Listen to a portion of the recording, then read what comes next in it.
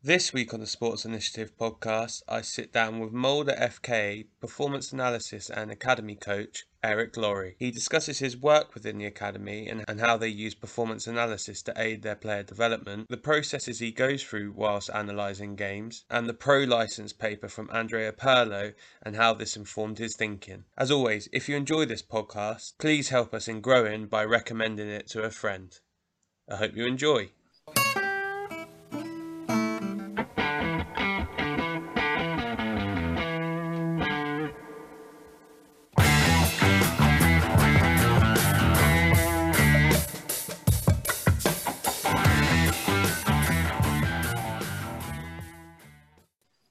So, Eric, first of all, appreciate you jumping on. As we've just caught up just before, you have had a match tonight, so I know you've been running around a little bit trying to sort stuff out. I guess first, the most important question, how are you? How is everyone? Are you all safe and well? Thanks for having me on, Michael. Everything is going good here. As we discussed earlier, I had the match tonight, so it's been a bit busy getting home and getting through the match, but now we're here, so yeah, everything is good on my end. Perfect. So obviously I came across your work on social media, some of the analysis work that you've done, which I thought looked really good and really interesting, and we'll kind of go into that a little bit later on.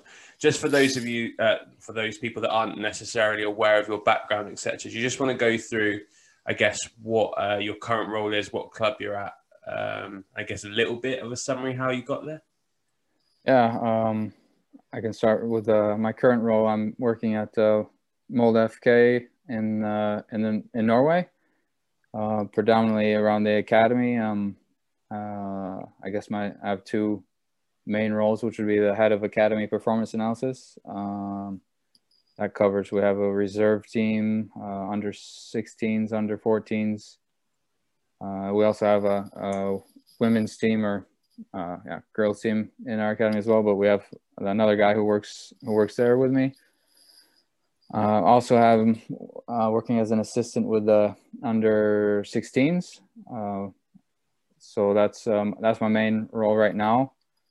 I've had quite a few different roles in my time in the club. I've been there since 2014. I started here, so I've had roles as head of the pre-academy, which is like our under 8s to under 10s after school stuff. In charge of our football schools, football camps.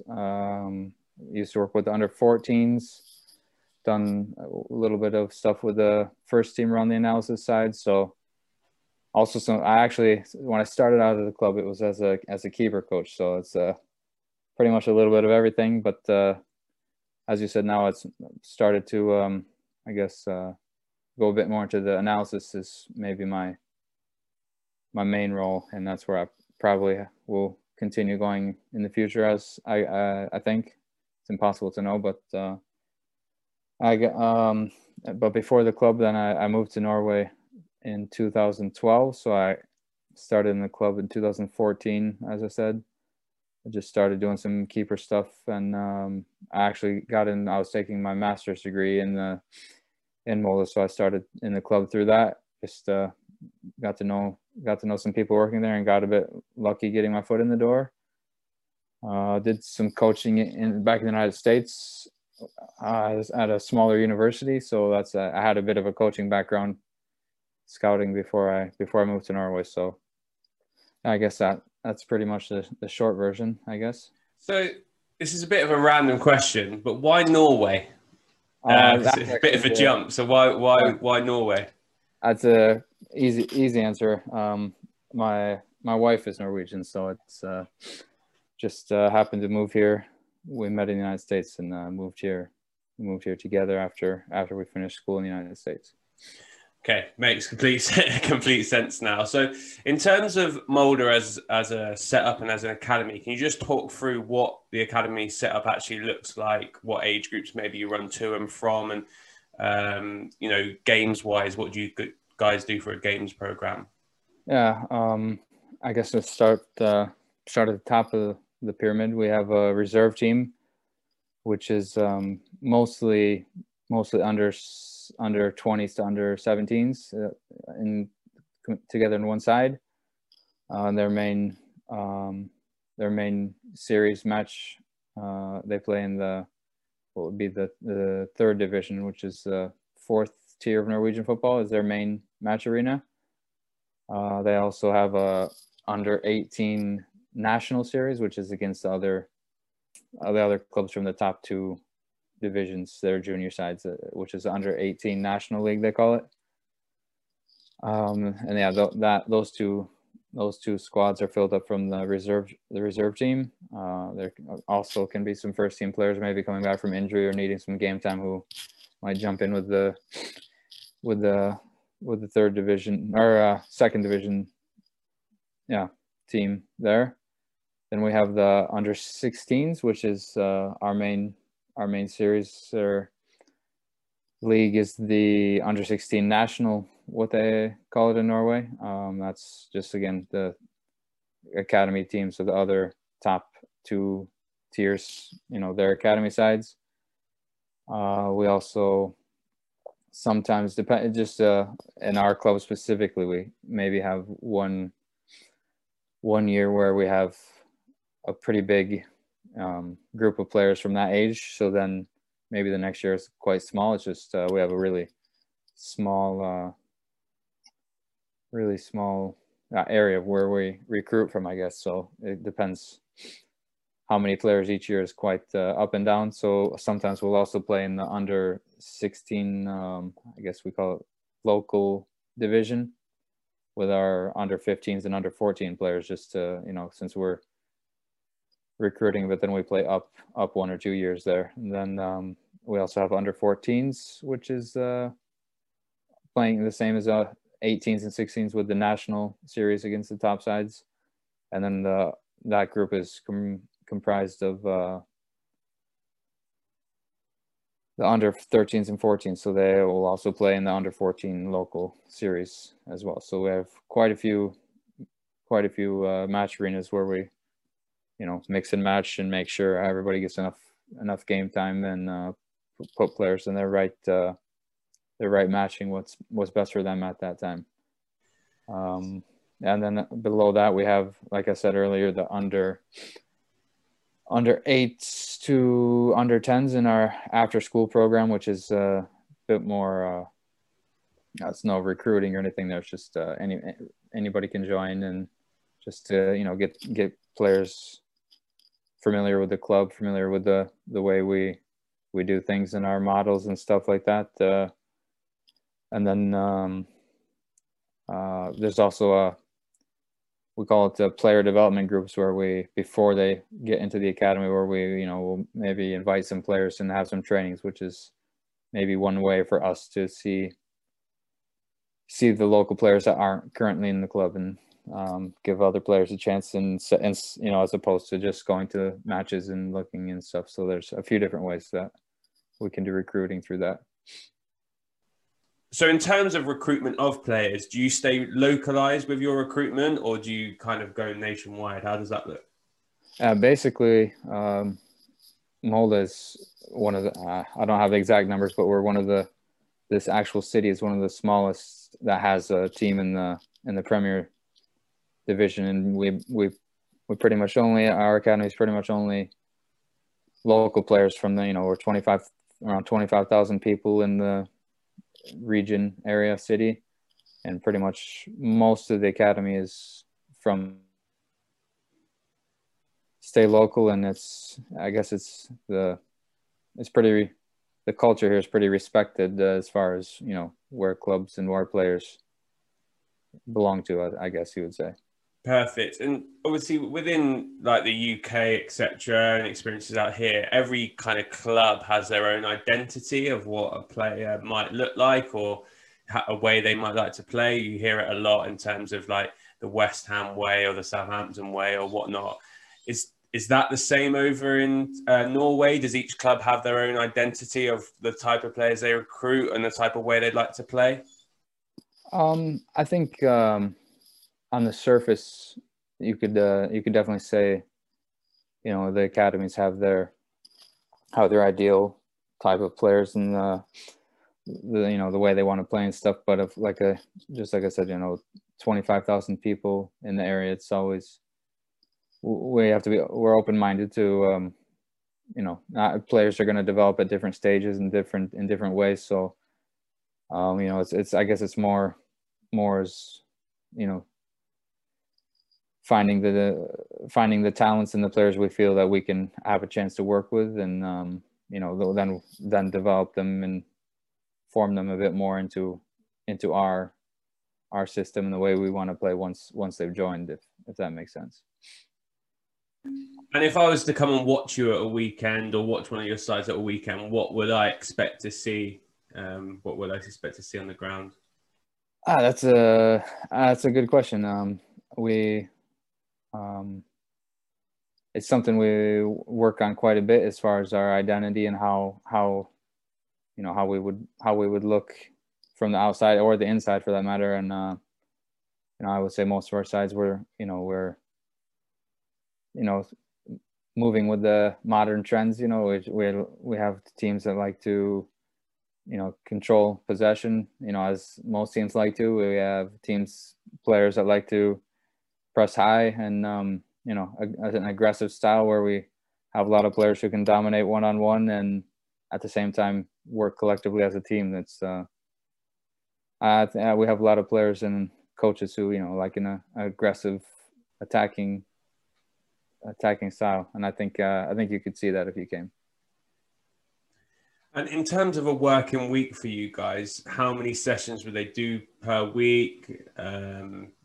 What type of things would you work on within that? And game days, I'm assuming, is that Saturday, Sunday? Like, what formats would they be in, etc.? Everything is a bit cloudy as from the past year, obviously. So schedules have changed, and everything, the way we have work has changed quite a bit. But for the national series, it's typically a weekend match, Saturday, Sunday. But right now, for the last 3-4 months, we haven't been playing matches, and then we'll typically have between 4 to 5 football sessions in a week, as well as strength sessions, 2 to 3. Maybe not just strength, but physical, I guess would be the better word. And then we always tie in bits of analysis, before the training, if we just started with some training matches, and we'll bring that in before the match, and maybe some meetings outside, before and after the trainings. So a typical week with 4 or 5 sessions, and the 2 to 3 physical sessions, maybe right after the football is done. Perhaps. And is that across all those age groups you discussed earlier that are within it, so like 14s up?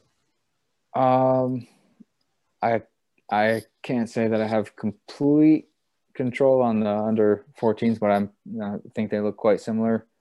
And the reserves will maybe have 1 or 2 more football sessions per week. They have an agreement with the local schools, so they can get players out during the day to come in the mornings for sessions, and then maybe some stuff in the evenings, afternoons as well. Yeah, similar to the day release program we have over here, that you can obviously release players and allow them to catch the work up at different times.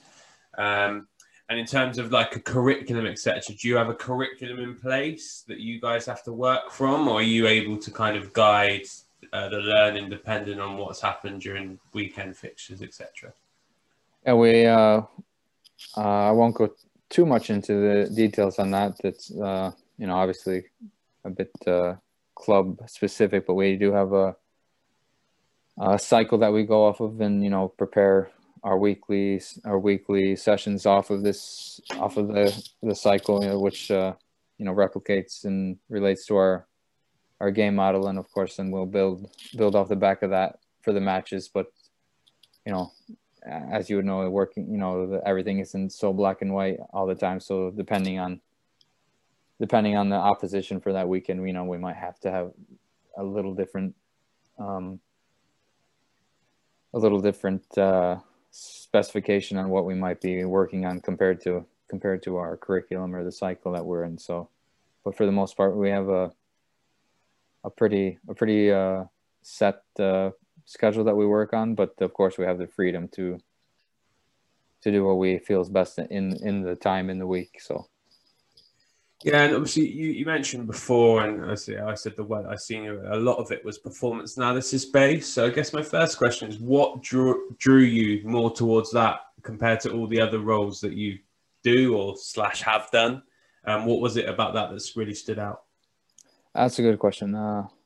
I guess a few things maybe. I've always been interested a bit more in the tactical side. I guess it's just watching all of the Premier League as most the most popular league most people watch, and just pretty much all the leagues. There's just all these new, always something small, always something changing. I've always had the interest in the tactical side, so I started just kind of trying to push my way in. I was a bit friends with the first team analysts back a few years ago, so just try to see how they're doing things and see what they're doing, and just started going from there. And then once the academy was looking to fill that position, and I was from within side already, so it just ended up working out that way. And in addition to that, I think maybe perhaps it might fit my personality, just like a bit more than coaching. I guess it's maybe a bit hard to explain, but just taking the time and going in a bit deeper into the tactics instead of right then and there on the pitch, or maybe I'm just a bit more laid back, I guess, than the coaching style. So obviously you can change the way you work depending on the role, but it just seems to suit me a bit more, I think. I guess what you're alluding to there to a degree is like the space to be able to be analytical as well. If you like that side to really delve a little deeper, the footage is a great opportunity to go and do that. And I know particularly in America, the culture out there regarding watching footage and your NFL and stuff is, your quarterbacks earn millions and millions because they spend hours and hours in film rooms doing that type of stuff, and that's a big culture out there. So for you having that analytical background, it probably helped. How did you go about upskilling yourself within that? Because like you said, you came across, it wasn't necessarily the initial path you went on. So what did you do in order to get better at it? And yeah, how did you go out about learning the software, or what software did you use, etc.? Yeah,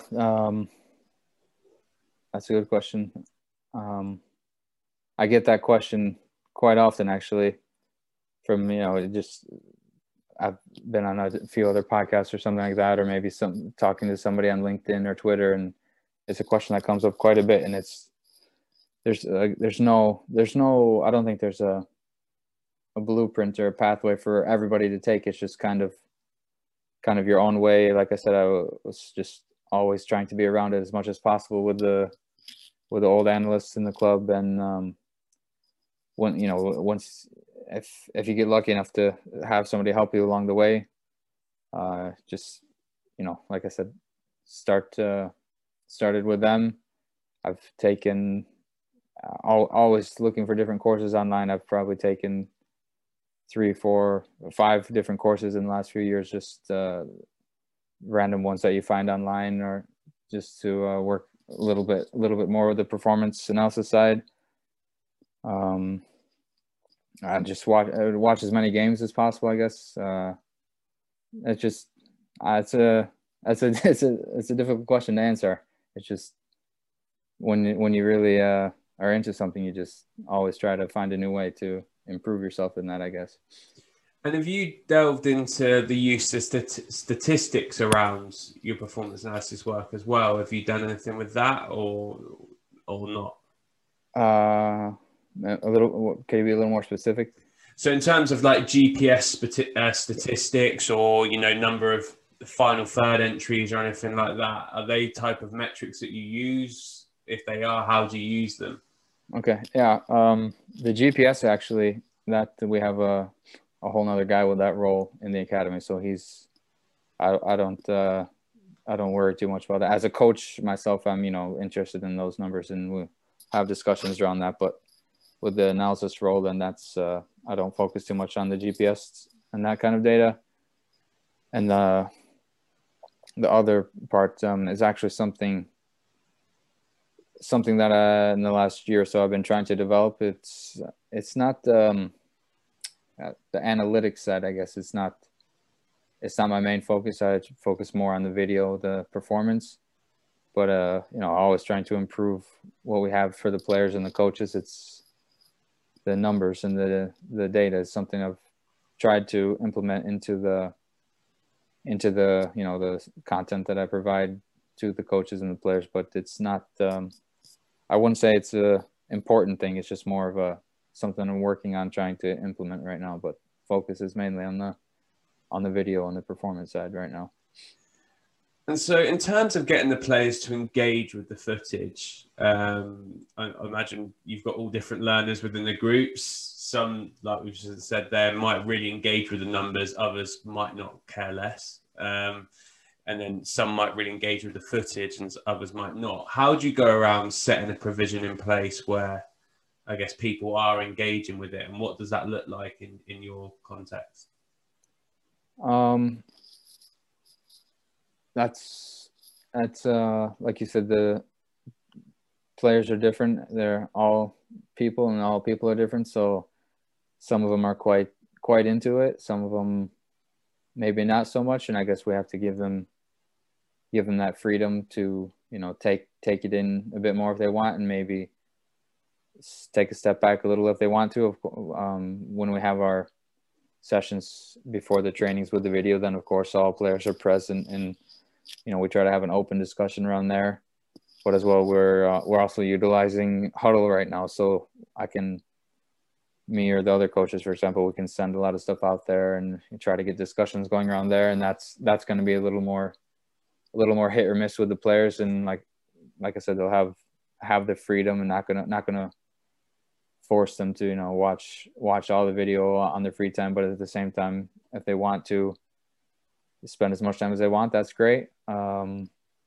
We every match will be tagged and coded, and all the clips will be put out, so they have that option available to them.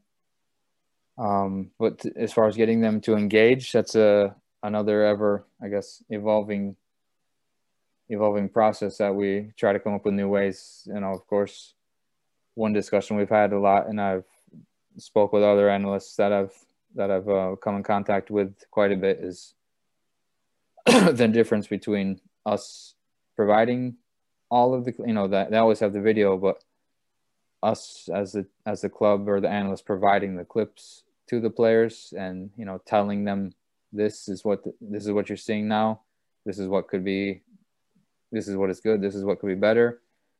Trying to open that up a bit more to the other way, where they have the tools, they have the videos, but maybe they can take out the clips themselves and bring them to us. It's a balancing act, I guess, as far as how much outside of school, how much extra time they have, and how much interest they have in that. But at the same time, they're all academy players and should hopefully have that desire to get better and learn more. So that's definitely something, like I said, we're working on and evolving at all times. There's no blueprint or black and white there. It's just from week to week, the month to month, a little bit different how we can get them to engage. And it's always looking for a new way to try to get them to look at those clips. I'm sure, I think you know what I mean there. Yeah, for those people that don't know what Huddle is, we have access to it, which is actually, it's a really good tool. Could you just explain what it is as a platform, and then what you're able to do on there to help the players, I guess, learn and also engage with it? I guess the simplest way to put it would be maybe just like a internal club YouTube channel, perhaps. It's every match that we play, and a lot of the trainings that we have are just put out for each, the reserves, under 16s, under 14s have their own group, and all that. The games will be available to them, as well as watching the full games there. Each instance will be tagged or coded, however you want to phrase that. And that's, for example, if they want to just look at all the buildups from one match or all the goals or all of the corners, or, you know, each phase is broken down that way, so they can quickly access those if that's you know, part of our curriculum for that week and that's what they have time to look at. That's basically that's how we, and they can also take out clips themselves that aren't already pre clipped. So that's basically how we are using Huddle right now. Yeah, and I think one of the real strengths of the tool is like the analytical stuff you can do in terms of drawing lines or circles, etc., on there to really highlight players, and you can comment in around it. I think one of the interesting things we've used it for, which you might have experienced with, is where players are sending clips to me saying either I did this really well or I don't understand what happened. And then you're able to open like a dialogue online and say, well, you could have gone here with a little arrow, you could have gone there. It's kind of like a online Sky Sports being able to annotate everything type of deal, which I think has been really useful for the players at our end. I don't know how you found it with your guys. Yeah, exactly. Especially under the circumstances in the last year when we haven't been able to meet in person quite as often. We've definitely, like, just like you said, you know, have that back and forth, and you know, then it's maybe a bit easier, not so formal all the time, perhaps not so much pressure on them to come in and sit down with them and maybe turn it into a formal meeting, but just a little more casual. They have the time to do it when they want to, and you know, if you just want to send them one or two clips, you don't have to call them in after training or before it, and it's just like you said, it's put the arrows on or highlight the things and let the players come with their own opinions and ideas. And you know, it's happened before where they've showed me something that I didn't see, and then you know, you can learn from the players sometimes as well. So it's a good tool. I suppose the holy grail for you as an analyst is players coming to you, like you said there, with clips and asking for help around a subject area or around their individual development area, or what that is. It's them coming to you and saying, there's 2 or 3 examples of stuff that's gone either well or wrong here. Can I have support on this area? And then you acting off the back of that. Yeah, it's definitely something, like it goes back to the previous question, where how can we get them to engage? So it can be a bit up and down with that, but some players are definitely more interested, in some of them just, they love that feedback and they love the back and forth, and you know, always want to learn more. So yeah, it's a fun experience when the players want to learn more, and you can have that chance to share that information with them. So in terms of like when you're when you were providing feedback for the lads, are you able to do that live, kind of next to the pitch or next to the session, or is it always retrospective to something that's happened the day before or a couple of days before? As of right now, we don't have live on the pitch feedback. I do often do live tagging, and then it's, you know, available quite soon after the training or after the match to show them. But as far as on the pitch with the iPad, that's not something we've started to utilize yet. No. And so for you, obviously, as you said, you kind of have got a crossover of 2 roles where you're a coach and you're an analyst. How do those roles work hand in hand? And is there anything that as a coach has improved you as an analyst, or as an analyst has improved you as a coach? Is there any examples you could give around that?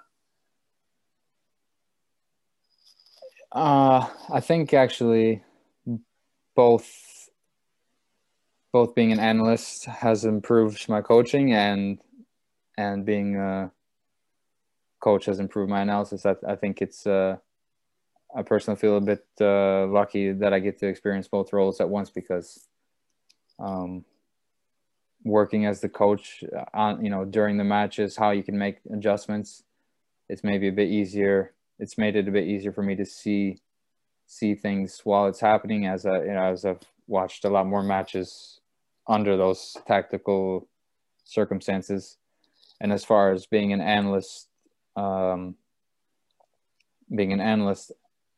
off the back of being a coach, it also maybe it can be a bit more realistic with what you're looking at. Of course, I don't know what it's like to be an analyst without the coaching background, but I could imagine maybe you get some unrealistic expectations of how things might look or how things could play out or develop, or different expectations of the players or the teams. But when I have that, and not only the tactical sense of what the team should be looking like, but I'm also working with the players all the time as well. So maybe I have a bit of a better understanding of what they're capable of under certain circumstances as well. So I guess that helps quite a bit as far as working closely with the players and as the analysts to find circumstances and situations where we could improve or where we were good, which is also maybe the way that I like to work best, is reinforcing the good as opposed to fixing the bad. So I think I definitely think working as a coach and analyst for me personally has helped both ways. I think it's an interesting concept what you said there, because I'd imagine when you are sitting in a office or studio or whatever, and you're looking back at footage, it would be really easy to go, well, if he did this, he did this, he did this, almost like a computer game or Subbuteo, and put everyone in the perfect position. Whereas by you coming at it from a coach's perspective, you might know Liam, who's playing right wing, and actually he's had this specific instruction to stay a little bit higher on for the counter attack or something like that. It might give you a greater impact into what the individual maybe need might be, but also how an individual can then affect what everyone else does. When you asked me that question, it just, I guess it's not something I've thought of so much before, but it just kind of hit me right when you asked me that question. And I definitely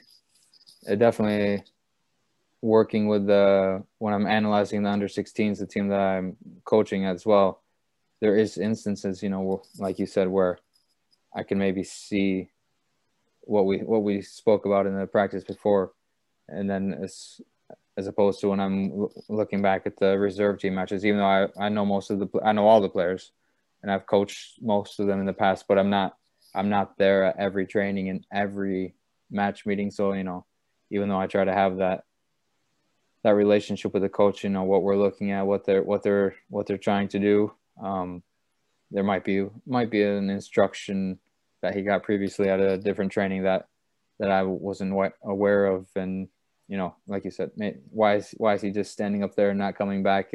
It's happened before where I'm maybe not completely aware, but that's also my job to have that relationship with the coaches on the team that I'm not a part of, to know what we're looking at and know what they're trying to develop and what they're trying to do in each match. And do you think by watching the amount of footage that you do, because I imagine you're going to get through loads, both kind of with your teams in-house, but also just the amount of football you're naturally going to watch due to the kind of role you're in, do you think it's allowed you to pick up patterns or strategies within game quicker? I definitely, I think so. It depends a lot as well. How I'm watching the match is another question I've been asked before. If I'm watching a Premier League match on a weekend or something, maybe I don't have full attention on. There's other stuff going on in the house. Then maybe a bit more ball watching. I don't know if that's how you guys would say it, but tend to watch what's happening with the ball. But if I have a bit more freedom, a bit more quietness around me, then I tend to, like you said, tend to watch the matches in a different way, where sometimes a goal will happen and I don't even know who perhaps even shot the ball, because of trying to look at this, just depending on who's playing and what match it is, with different structures and different patterns, so it's not always right on the ball. And have you seen, over your time working in this, have you seen trends moving through football? Have you seen different, uh, yeah, again, have you seen like people stealing ideas and it become common thread through the top teams? And if you have you seen any examples of, can you give any examples of that? One thing about that is when you're analyzing and watching different games, uh, it's it's not always possible to know exactly what the coaches are trying. So I try to avoid that too much, as far as, thinking I know what they're trying to do, because it's easy to see something the way the players are lined up, but that could just be coincidence, if you know what I mean. Like if you're looking at how they're spacing the field, or how they're, positioning and supporting the ball, it could just be, they might have not got that instruction. But as far as the trends go and stuff, I think, we're seeing a lot more of the. It's been quite a lot of discussion lately around playing out from the back, building the play. That's definitely, I think that's definitely something that's fun to watch, and seeing how different coaches and different teams go about that.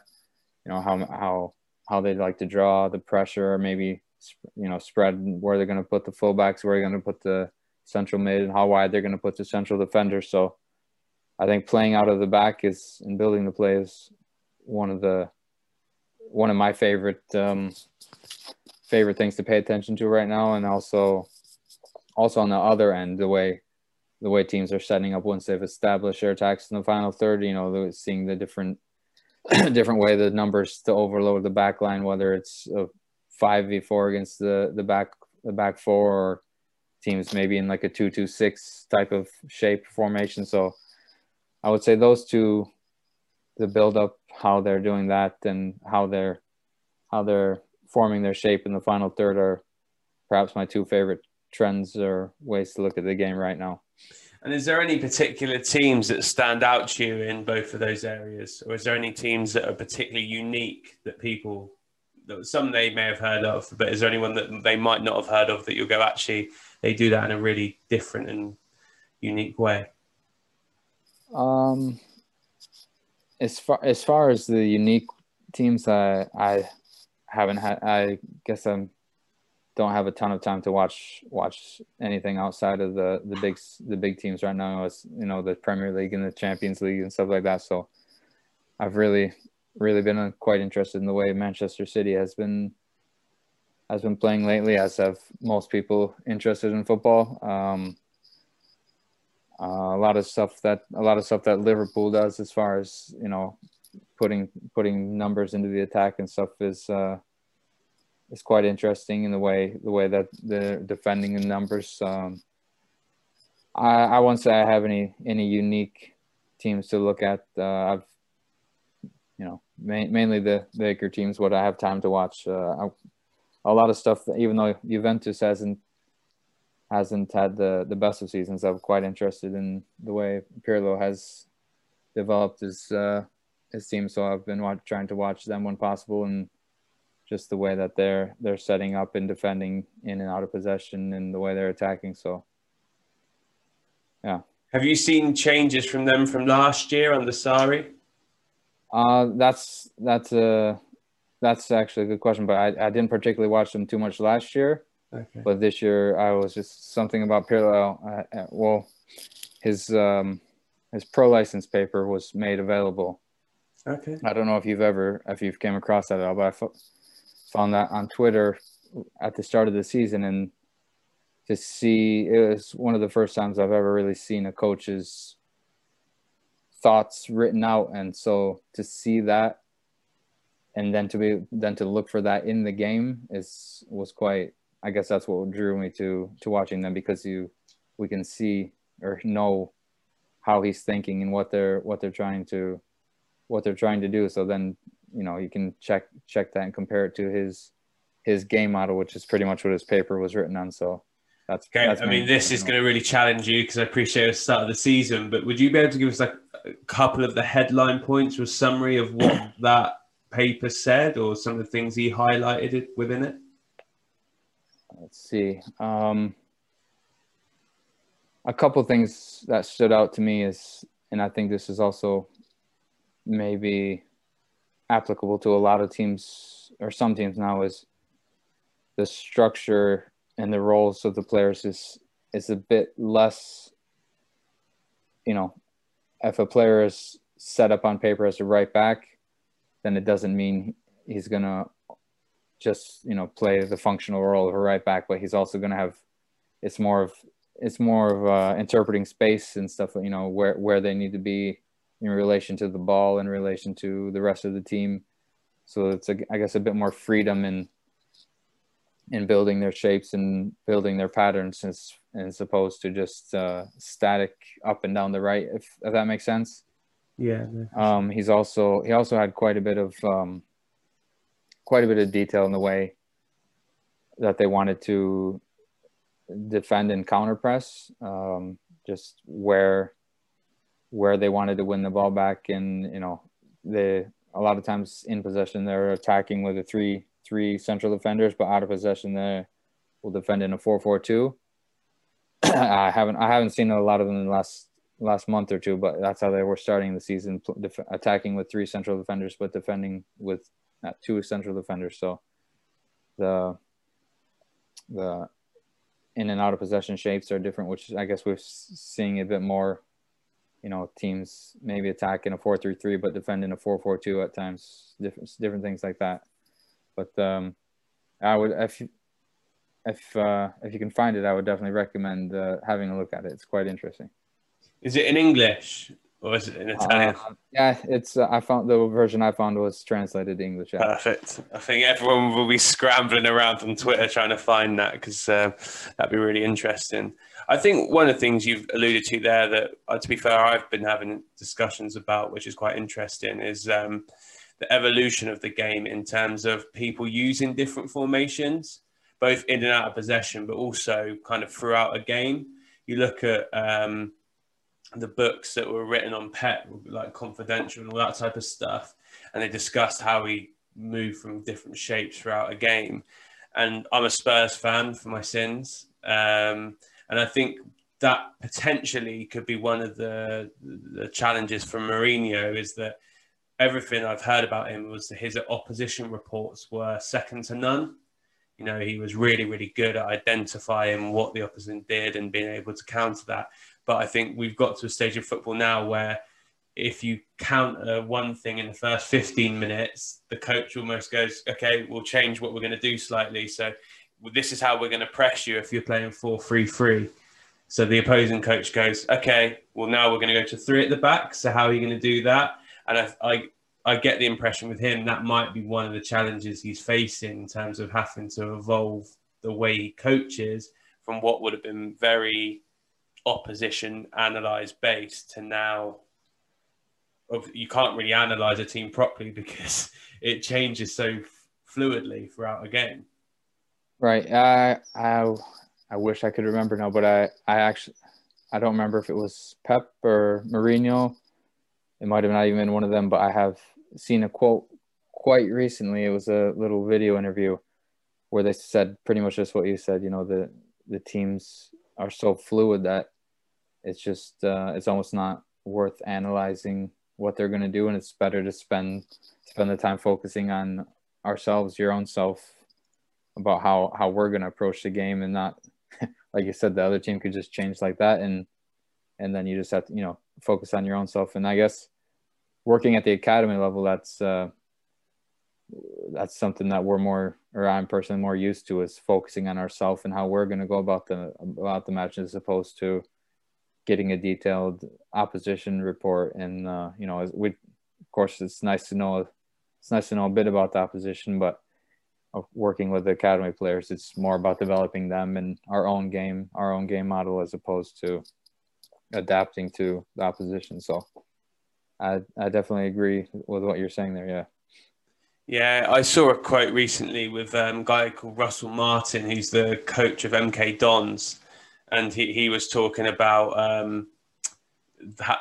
that people were criticising him for not having a plan B, and he was like, "My plan B is to do plan A better." I think that's the kind of what you're alluding to there in terms of you've got to focus on yourself and look to make improvements in whatever areas either you're doing really well or things you may be struggling with, rather than spending your entire time looking at the opposition. In terms of processes for you, so if you are sitting down to analyze a game, maybe it might be the game you've done tonight. So what process would you go through to get kind of all that clipped up? Would you have particular things in mind, or will you just kind of go where the footage takes you? What does that process look like from start to finish? Typically, specifically for our home matches, and I usually will tag live, code the match live, and that just looks like all instances. That's the whole game model, all phases, all set pieces, all transitions. And that's done live as much as possible. But if not, then I'll of course watch it the next day if it's an away match or something like that.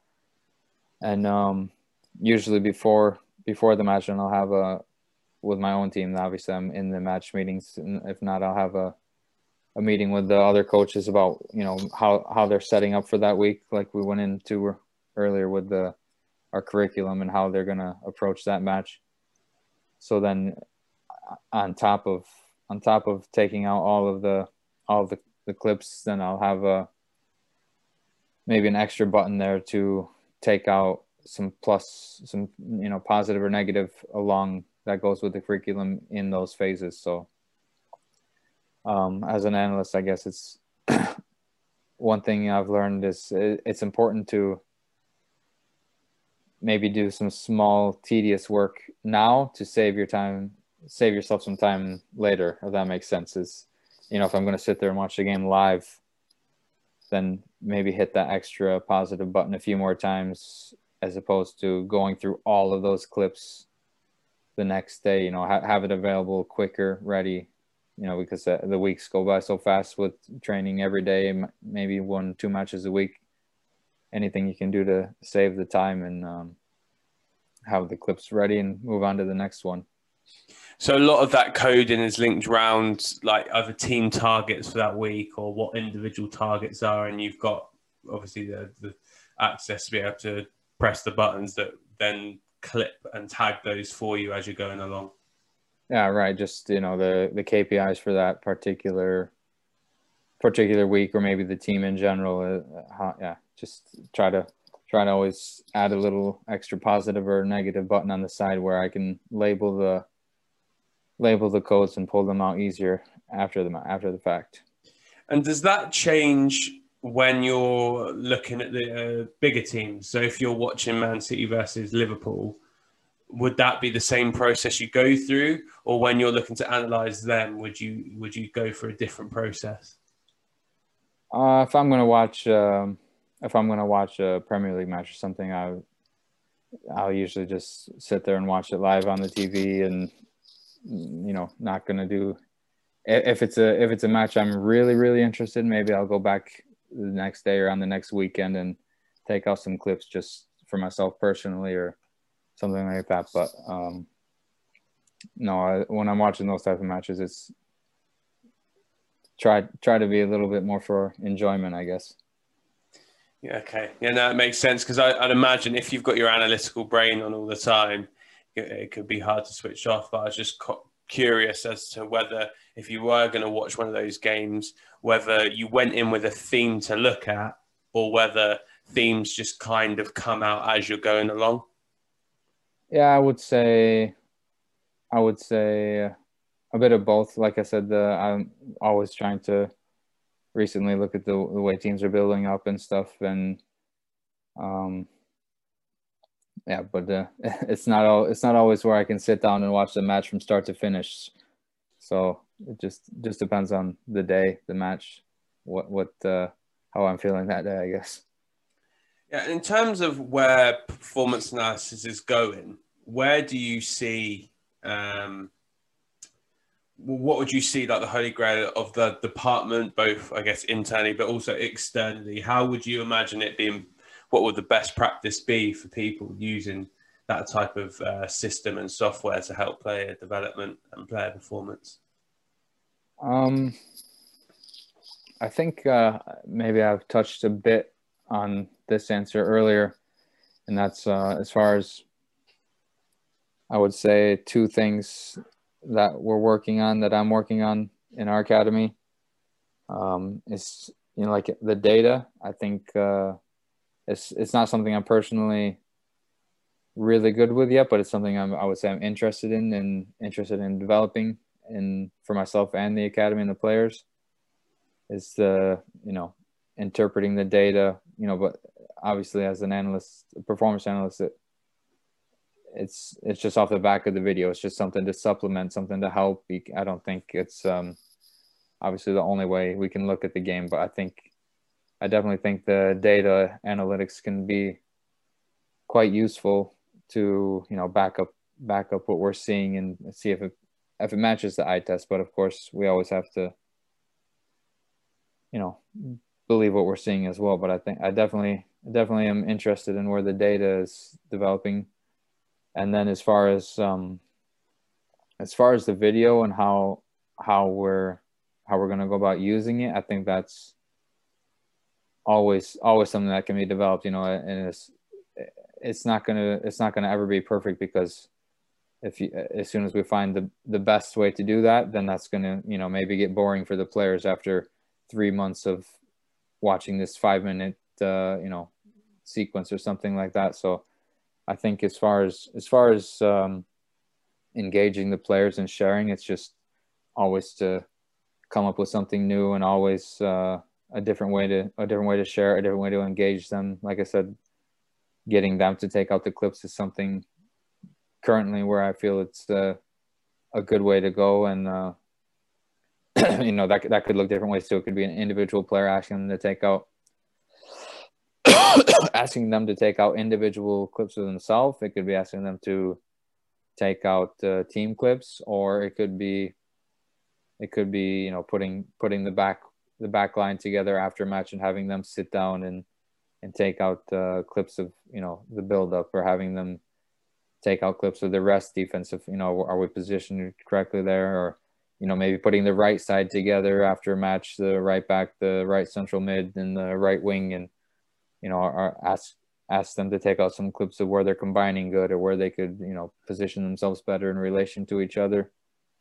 So I think there's always I don't think there will ever be a best practice. I think it's always just going to be developed, and maybe we'll go back to square one in a few years and do it more simple, and then just keep going from there, and just always keeping the players engaged, I guess. Yeah, I think it's a real interesting space. I mean, I've had different uses of it. I think one of the things that the kids that I work with really liked was just the shot graph. So, we were able to clip up all of the shots they'd taken over a day, and then produced a graph off the back of that of where those shots went. And it was a really nice visualization of the fact that most of them went straight at the goalie. And it was just something that we then, on the next fixture, just said, what did we learn from our shot graph last week? And they mentioned shooting at the goalie. So what we're going to try and do today, it was something really small in their head, but as they're playing, focus to hit on the corners. I think, the ability for us to create that shot graph essentially came from being able to watch the footage. So I think that was a really nice way of doing it. But if you did that every week, that might lose its appeal. One thing I think they do in rugby really well, from people I've spoken about, is like captains runs throughs on Friday.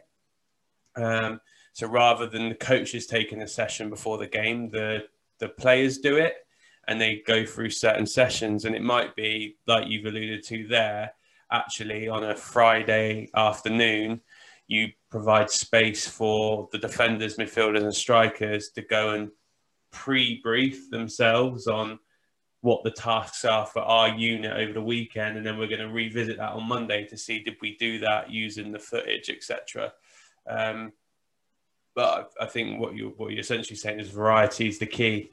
And if you try and do it in one particular way, it's going to get tedious and boring. So actually dipping into all those creative ideas of how you can use it is probably the best way to go. Yeah, exactly. It's variety is variety is key. You know, nobody wants to sit and watch the same clips week after week in the same presentation. So it's just you know, a football matches can only be broken down so much to where you know, they can be broken down further, I suppose, but what you can actually take from it in a general sense and move on, and how you can adapt that to the players. So there's only so much motivational music you can hear during videos as well, I guess, right? exactly. So I've got one last question. It's something that I ask everyone, which is, who's the best either player you've played with or against, or coach, or for your case, analyst that you've worked with or against, and why? I guess I'll have to take the easy way out here, and it was when I first moved to Molde. Ole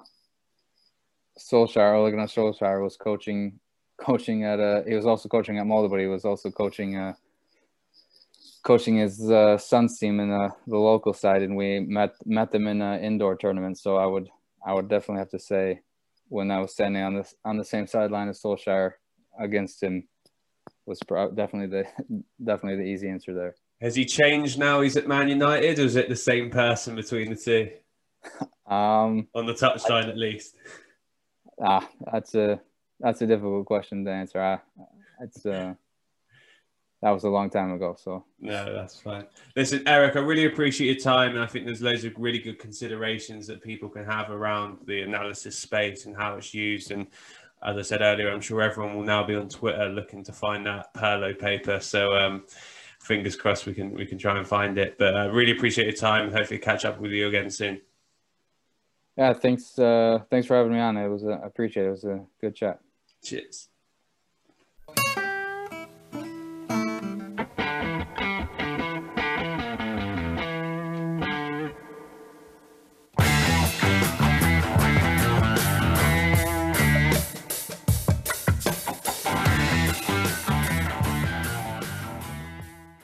Thanks for listening to the Sports Initiative podcast with me, Michael Wright. Please remember to follow us on Twitter, Facebook and Instagram at the Sports Initiative Podcast, and share this podcast with friends and family. I'll see you next week.